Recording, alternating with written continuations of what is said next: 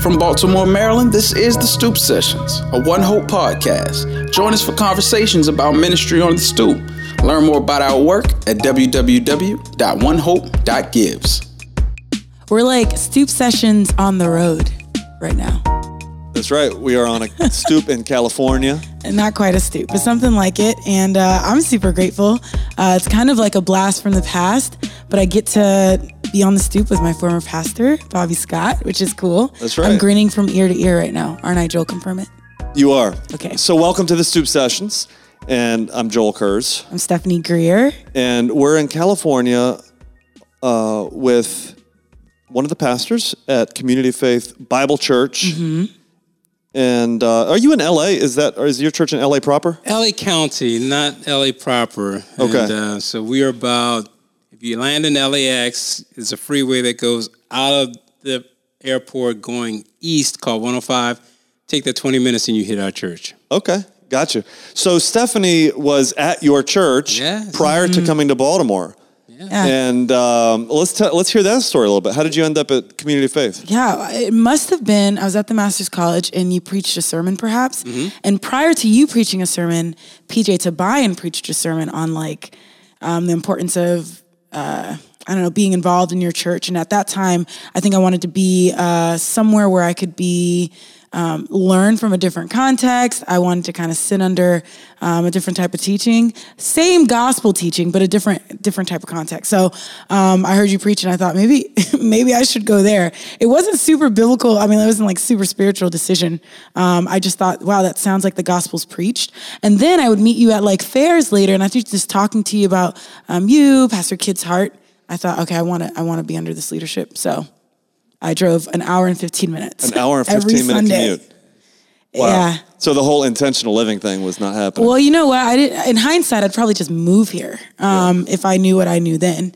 But I can honestly say I think God's favor has been upon me just sitting under a good leadership. And so I've been spoiled. And so it's really sweet to do this today. It's great to have you, Stephanie.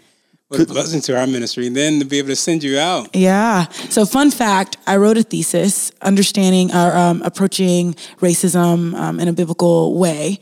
And Bobby was one of you came out to my thesis presentation and just spoke about the importance of thinking about this. And that meant a lot for me, especially in that time to have someone say, I think this is important and I'm going to clear my schedule and come out and talk about why it is. That's encouraging. Yeah. So Bobby, introduce yourself a little bit and the history of Community Faith Bible Church. Bobby Scott, husband of Naomi. I have to throw out my angel. Man, we should have an episode on y'all's stories. Yes. That is good. Yeah, it's a fun story how we met and all that. But I'll pass right now on that one, other than to say we have 6 kids. Okay. She's born and raised in L.A. I'm a transplant, but it's home for me. I've been out here since 82. The Lord saved me through my sister Dee taking me to church. And before that, wow. Hearing a street preacher at Cal State LA just clearly articulate how Christ died for my sins, how if he would save me, forgive me, and the Lord just took the stony heart and just melted it. And I wanted to be forgiven. And believing by his grace that he would forgive me, I repented and trusted Christ. And after my sister took me to church and I heard the gospel again, that was back in 1984. Wow. Little did I know the Lord was preparing me for the gospel. I just loved reading my Bible. I thought every Christian who got saved spent Saturday all day, 8 hours reading the Bible. I didn't realize that was a little abnormal. So I was reading my Bible all the time.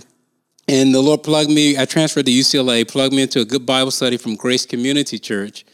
Discipled there, trained there for leadership, trained to preach there, and the Lord called me there. And immediately, when I graduated from seminary, went down to the heart of South Central, one city block north of the LA riots a year after, in 1993, and started pastoring there. Wow. What was that like? It was wonderful. It was a small church, about 15 people. I was still single. Did you plant the church? No, it was revitalization. Okay. Godly pastor who stayed on after his health totally failed. So the ministry really was impacted by that. So people weren't coming. He couldn't even be there every Sunday. Yeah. Wow. And so the Lord called me there, and I got married a month after they called me as their pastor to Naomi. And we just grew together every year, 15 to 20, 25, up to 50. And then one of my mentor pastors who was pastoring at an historic ministry in LA, in Watts. The ministry is called the Los Angeles Bible Training School. My mentor was pastoring the church that met at that school on the same campus, and he was looking to retire. His name was Floyd Johnson. And he said, Bobby, why don't you come over here and you can go full time? I was tent making. So we moved from South Central to Watts and was there for 12 years. And just watching folks hear the word of God and to grow, that was just a blessing to be used of the Lord to raise up leadership. And then one more merger. In 2012, I merged with another TMS guy. We were close friends. And we both had congregations around 150. But we had the Lord really impressed upon us that if we come together, we could do things for the city, for pastors in our context that don't have resources to have that we had. So we thought we could provide conferences. We just did one for pastors this past weekend. We could provide more training. Yeah. We could equip more guys and send more guys out. That's my story. That's how the Lord and His grace brought me to. And so that merge turned into Community Faith. Yes. And here we are. Praise God. Yep. I remember hearing a sermon that you preached, and you said that sometimes it can feel like certain theological circles feel like Samaria or living in Samaria. Can you explain that more? Like, jolt my memory. I'm sure that's in pieces, but it stuck to me for some reason. Yeah, I had an opportunity to preach in a really conservative context to pastors being trained at a seminary. And I wanted to press upon them John chapter 4 and apply it to our American context, where we have built a wall, intentionally, legally, socially, culturally, every kind of way you can think of. We built a wall so there was an America within an America. And the America that was subjugated to that were deprived of all kinds of opportunities, educational opportunities, economic opportunities, and on and on and on and on and on.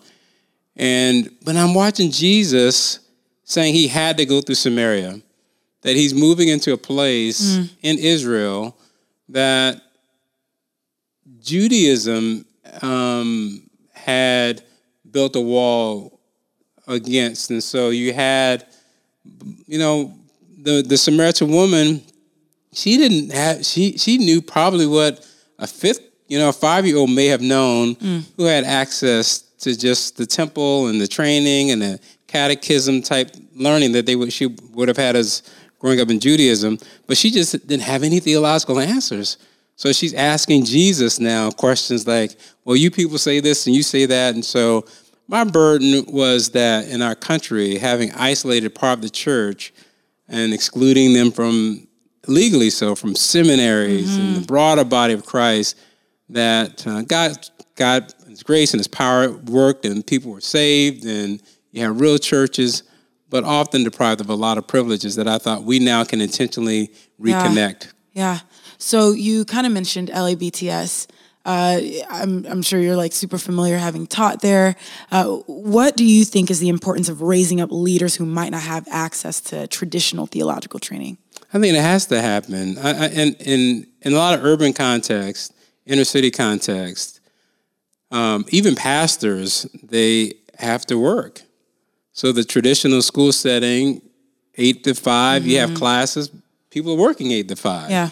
And so to have a school like the Los Angeles Bible Training School that provides education at night was a godsend to this community. Now people who loved the Lord and wanted to serve faithfully at His church could be equipped by very well-trained scholars to send them back into their local churches. But it was at a non-traditional school hours in the evenings and the like. And so a lot of folks can go in Los Angeles to the school, and it was tuition free, just pay a registration. Wow. And you got a full Bible training education that some of the local colleges would accept. In your mind, is it sort of creating systems and abilities for them to go to these established institutions for training, or is it more so thinking through how do we do training at the local church level in some of these communities that may have been neglected? Yeah, I would say the latter. I would say churches in your context, figure out how to train your people. And God will give you the resources to do that. We just have to network and connect. But I would say, like in our context, it's going to take longer, because we can't just take a guy out of work for 3-4 years and ship him off somewhere and pay $30,000 a year. And so I would just say for pastor, if you want to raise up leadership, then use your Sunday school to train leaders. Good idea. Just develop a really robust plan. 4 years, lay it out so you cover your basic theologies, major books of the Bible, major practical theologies, and don't underestimate what God can use you to do in training up leaders and educating them. So a lot of churches in our context, and maybe some folks that would be listening to this podcast, may not have large budgets. They don't have staff members. And for them, the idea of bringing in, outsiders who have been through seminary to lead things in their church and launch things and create things is not necessarily going to happen.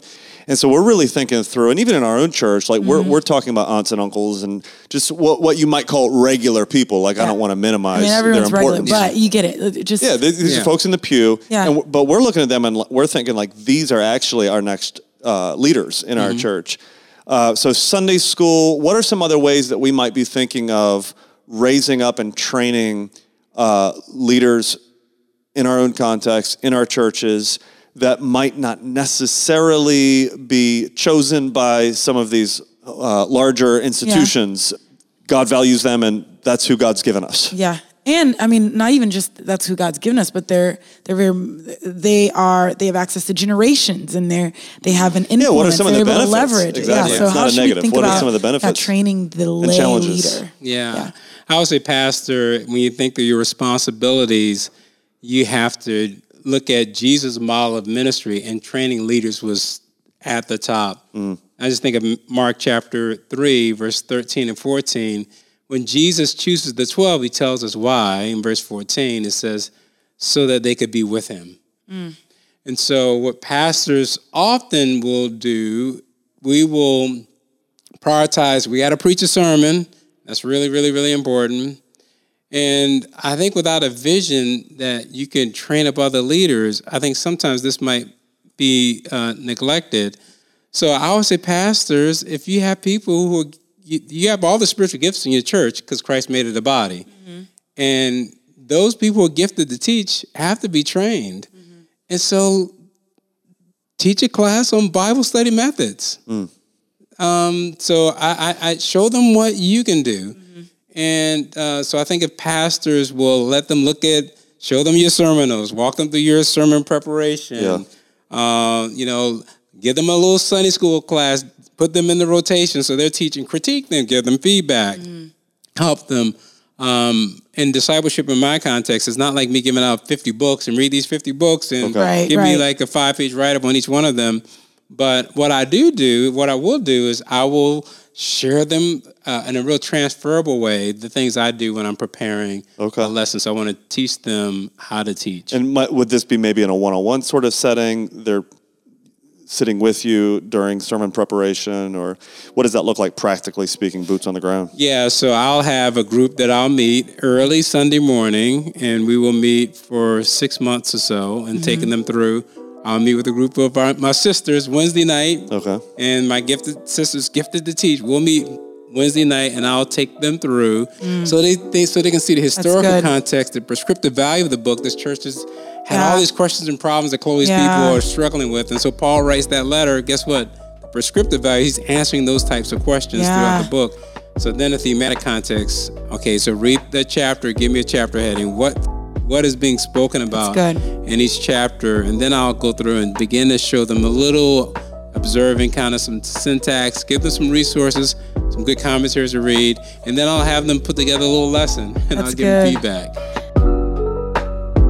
Okay, and I think the importance of that is it takes something that seems untouchable, lofty, only for the seminarian, and it says, I actually like Paul says, like I'm confident that you're able and competent to counsel these things. And then the individual is able to see that can happen across the table, walking down the street, on the way to the skating rink or the grocery store. And so I think that's sweet to capture that. I remember, do you guys still have noonday Bible study? We do. I always coveted the noonday because I would hear the older folks, the seasoned saints come through and be like, we're going to talk about that on Wednesday. And I'm like, what are y'all doing Wednesday at 12? Yeah. And it was like I felt like a special club, but I think you guys did a great job tapping in on our community has this in our context. We have retirees or older individuals, and why aren't we using this opportunity to actually preach the gospel? And in all the ways that those individuals had availability to preach the gospel in so many ways. I just think of the older saints there, and I would always be like, I'm coveting your Wednesday at 12. Yeah, two things I would do with that.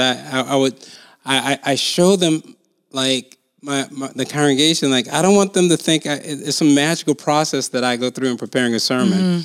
So I'll tell them, like, it's grueling, though. It's grueling, very grueling. But what I will tell them is that Joel's like, I'm just carefully reading the text. Yeah. And so what 2 Corinthians 1:13 says, I love it. It says, for we are writing nothing to you other than what you read and also understand. So my sermons, in effect, are just careful readings of the text. I tell people, if you're reading and you don't understand a word, what do? And they'll say, well, we look it up. I'm like, no, you don't. You keep right on reading. Yeah. But look it up. And I'll give them resources where they can look it up. And what the noondayers do, my seniors, they go back over the sermon again, and they will listen to it. They take copious notes. And when we meet on Wednesday, we have these fellowship groups that meet around the city. That one meets on Wednesday noon. And we just go back over the sermon. Yeah. And what I'm doing is drilling it in. So if you don't get it the first time, read it again. So they've read the text, they've heard a sermon, they've listened to the sermon again, they were prepared by going over it again. And basically now I've got aunts, uncles who can go out and intentionally start relationships. I want my older women intentionally connect with the younger women. Yeah, that's good. And share with them the wisdom that you're learning from your word, how you've applied it. Yeah. So you're mentioning women there. You're in a complementarian church. Yes. Respond to the statement, complementarian churches don't care about training up women. They only care about training up elders and men. True, false? If it's false, what's the value in training up women?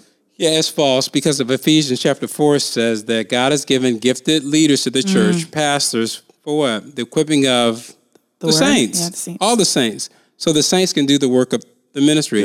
So churches have to find some way to equip all of the saints. Yeah. Paul is striving in Colossians chapter 1, 28 and 29 to bring everybody to maturity. Yeah. And what a mature saint looks like, according to 1 Corinthians chapter 12, verses 4 through 6, they know they've been gifted by God. They know they have a ministry for that gift, and God will empower them to have an impact on the congregation as they use that gift. Good. Every member is essential. Every part of my body is essential. And so we really, really want to train men, women. We do that during our equipping hour. It's traditional Sunday school class, but we really are trying to equip. And then we'll try to do it in our noonday Bible studies by really making sure they've understood and applied the sermons. Yeah. Just because I love harping on women questions because it is just because I am a woman. And I wanted to maybe hear where have you seen some of the value of training women? I mean, you've talked about it, kind of alluded there. Women can open up the word, but what are some ways where there might be women who are like, I don't think I have anything to give, or what's the benefit of this? Where have you seen some value even in your own congregation? I just think if a pastor has his eyes open, he's going to recognize, and a lot of our churches, most of our members are going to be women.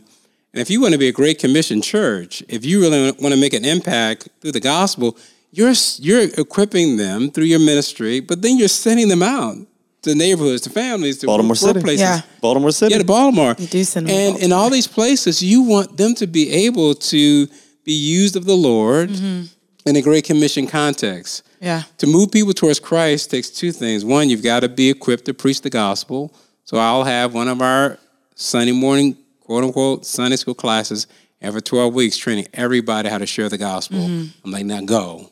Yeah. And then when people get saved, don't just drag them back to me.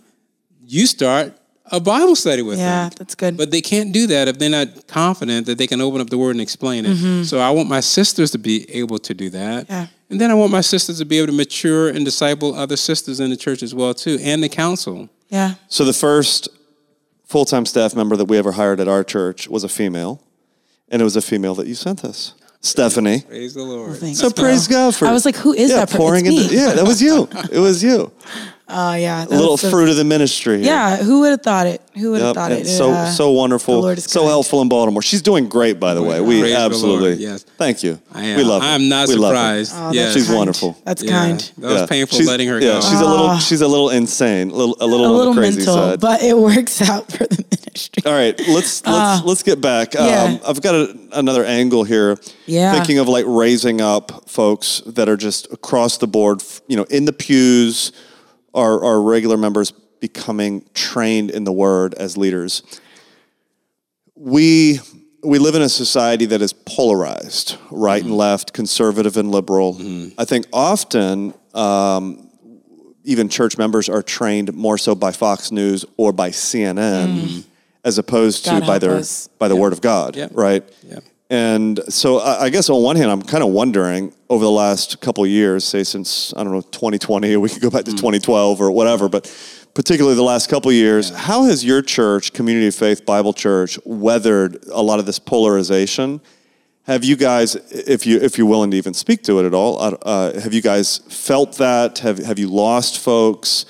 What's that dynamic been? And then the second question to that is, how does raising up our regular folks as biblical teachers and leaders mitigate against some of that polarization? Yeah.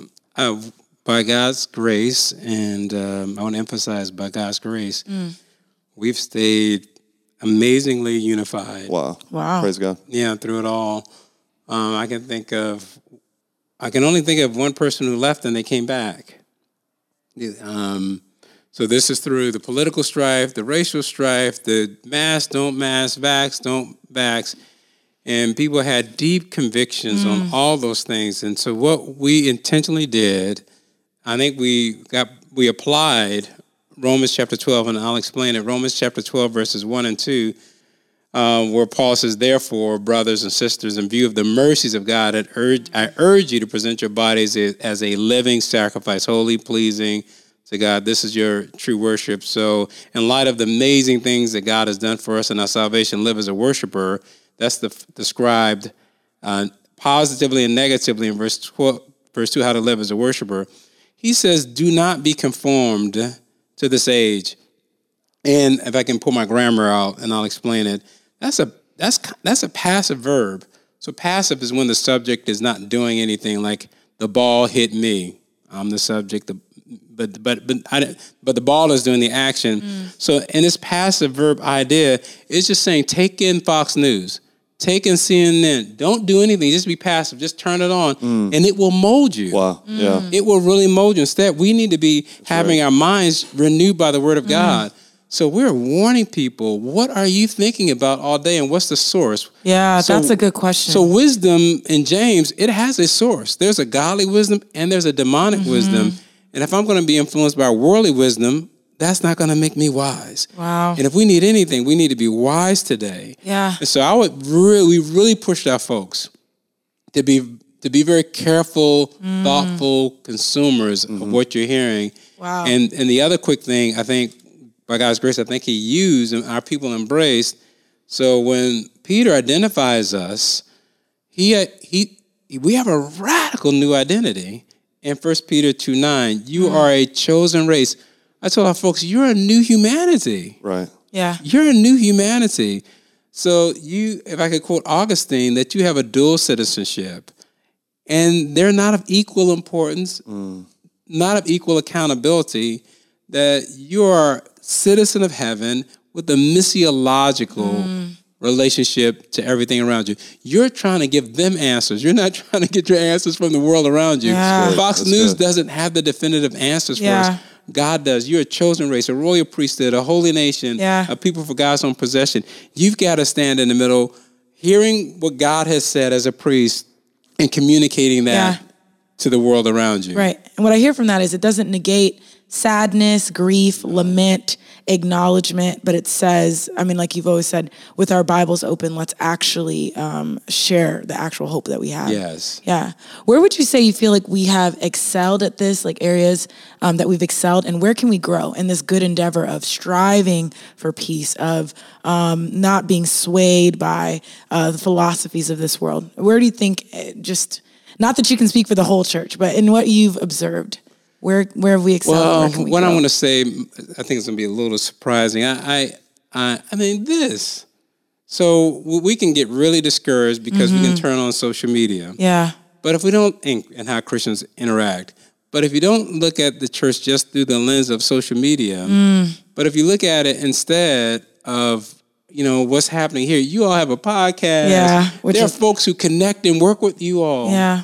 And are supporting you all. And so Jesus, he does what he wants to do. That's right. Through every season. Yeah. And so he is building his church through all this. We had at our church 180 pastors over this weekend connecting together, and they were, Acts 29, Presbyterian, Foursquare, Baptist, Bible. I love and it. we just connected because we love Jesus and the gospel. Yeah. So Jesus keeps his church unified. And I get the big names of fighting over all this and that, but they're not the only players on the table.